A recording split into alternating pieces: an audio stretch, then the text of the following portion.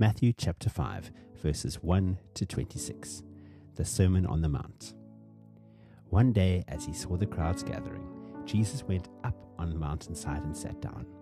His disciples gathered around him, and he began to teach them. The Beatitudes. God blesses those who are poor and realize their need for him, for the kingdom of heaven is theirs. God blesses those who mourn, for they will be comforted. God blesses those who are humble, for they will inherit the earth. God blesses those who hunger and thirst for justice, for they will be satisfied. God blesses those who are merciful, for they will be shown mercy.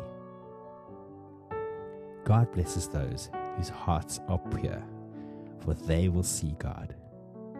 God blesses those who work for peace, for they will be called children of God. God blesses those who are persecuted for doing right, for the kingdom of heaven is theirs. God blesses you when people mock you and persecute you and lie about you and say all sorts of evil things against you because you are my followers. Be happy about it. Be very glad, for a great reward awaits you in heaven. And remember, the ancient prophets were persecuted in the same way. Teaching about salt and light. You are the salt of the earth. But what good is salt if it has lost its flavor? Can you make it salty again? It will be thrown out and trampled underfoot as worthless. You are the light of the world, like a city on a hilltop that cannot be hidden. No one lights a lamp and then puts it under a basket. Instead, a lamp is placed on a stand where it gives light to everyone in the house. In the same way, let your good deeds shine out for all to see, so that everyone will praise your heavenly Father. Teaching about the law. Don't misunderstand why I have come. I did not come to abolish the law of Moses or the writings of the prophets. No, I came to accomplish their purposes. I tell you the truth. Until heaven and earth disappear, not even the smallest detail of God's law will disappear until its purpose is achieved.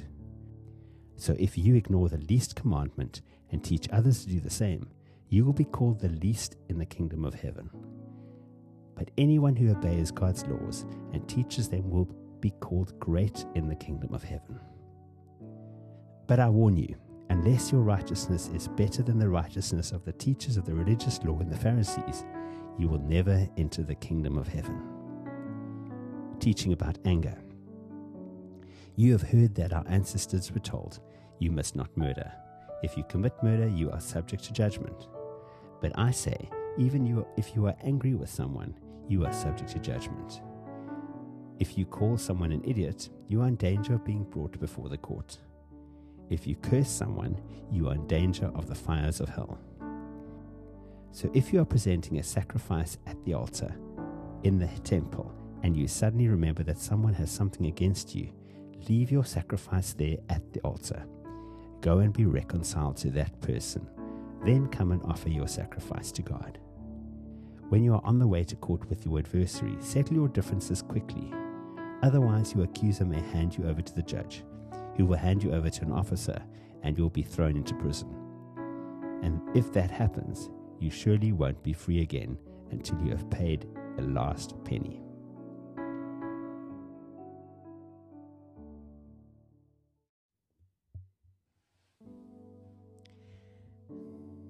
In today's reading, we see that the Lord is calling us to follow Him in a world that is very different to the world that we live in. In verse 10 to verse 12 of Matthew 5, that He blesses those who are persecuted for doing right, for theirs is the kingdom of heaven. And for those of us who long to partner with Jesus to bring heaven to earth, we need to be ready. Ready, as it says in verse 11, to be mocked, ready to be persecuted, ready to be lied about, and ready to take it when people say all kinds of evil things about us because we choose to follow Jesus. Certainly is an upside down kingdom when he says, be happy about it.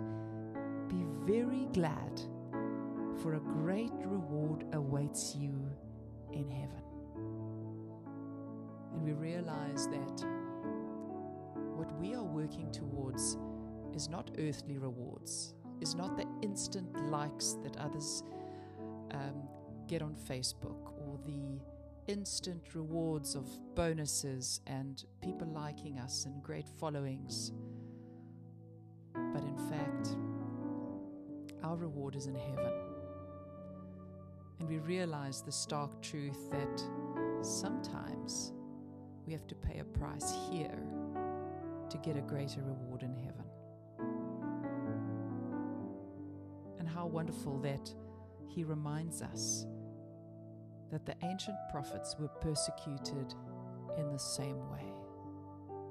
And so we get to partner not only with Jesus, but also with all those who went ahead of us and who are waiting in heaven for us to join them one day, when we're willing to do that which is right.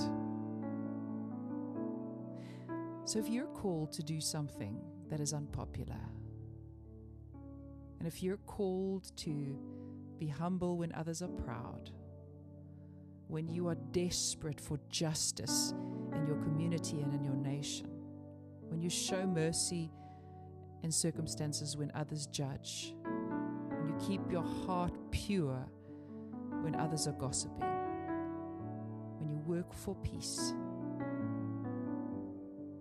and you mourn with the Lord, humble before him, realizing your need for him, you can know that yours is the kingdom of heaven, because you're doing what's right in the eyes of the Lord. So Father, today I pray for myself and for Paul and for each person under the sound of my voice, that you would give us the courage to do what is right, to bring the kingdom of heaven to earth. And Lord, when we pay a personal price of being disliked, misunderstood, lied about, mocked and persecuted for doing what is right, I pray that you will do that supernatural work on the inside of us, that we'll be able to have a heavenly perspective, that we'll be able to see beyond the here and the now and the fleeting pleasures of instant likes.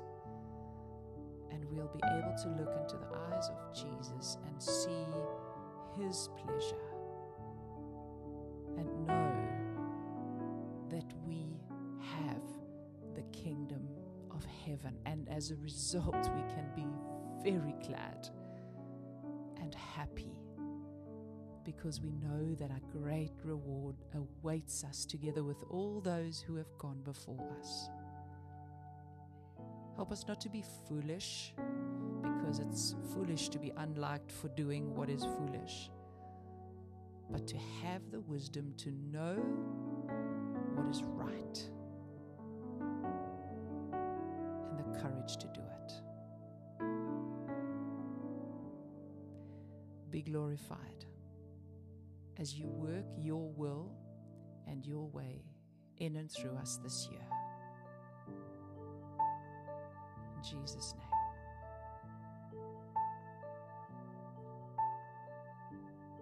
Take a moment and just be with the Lord, solidifying your commitment to him.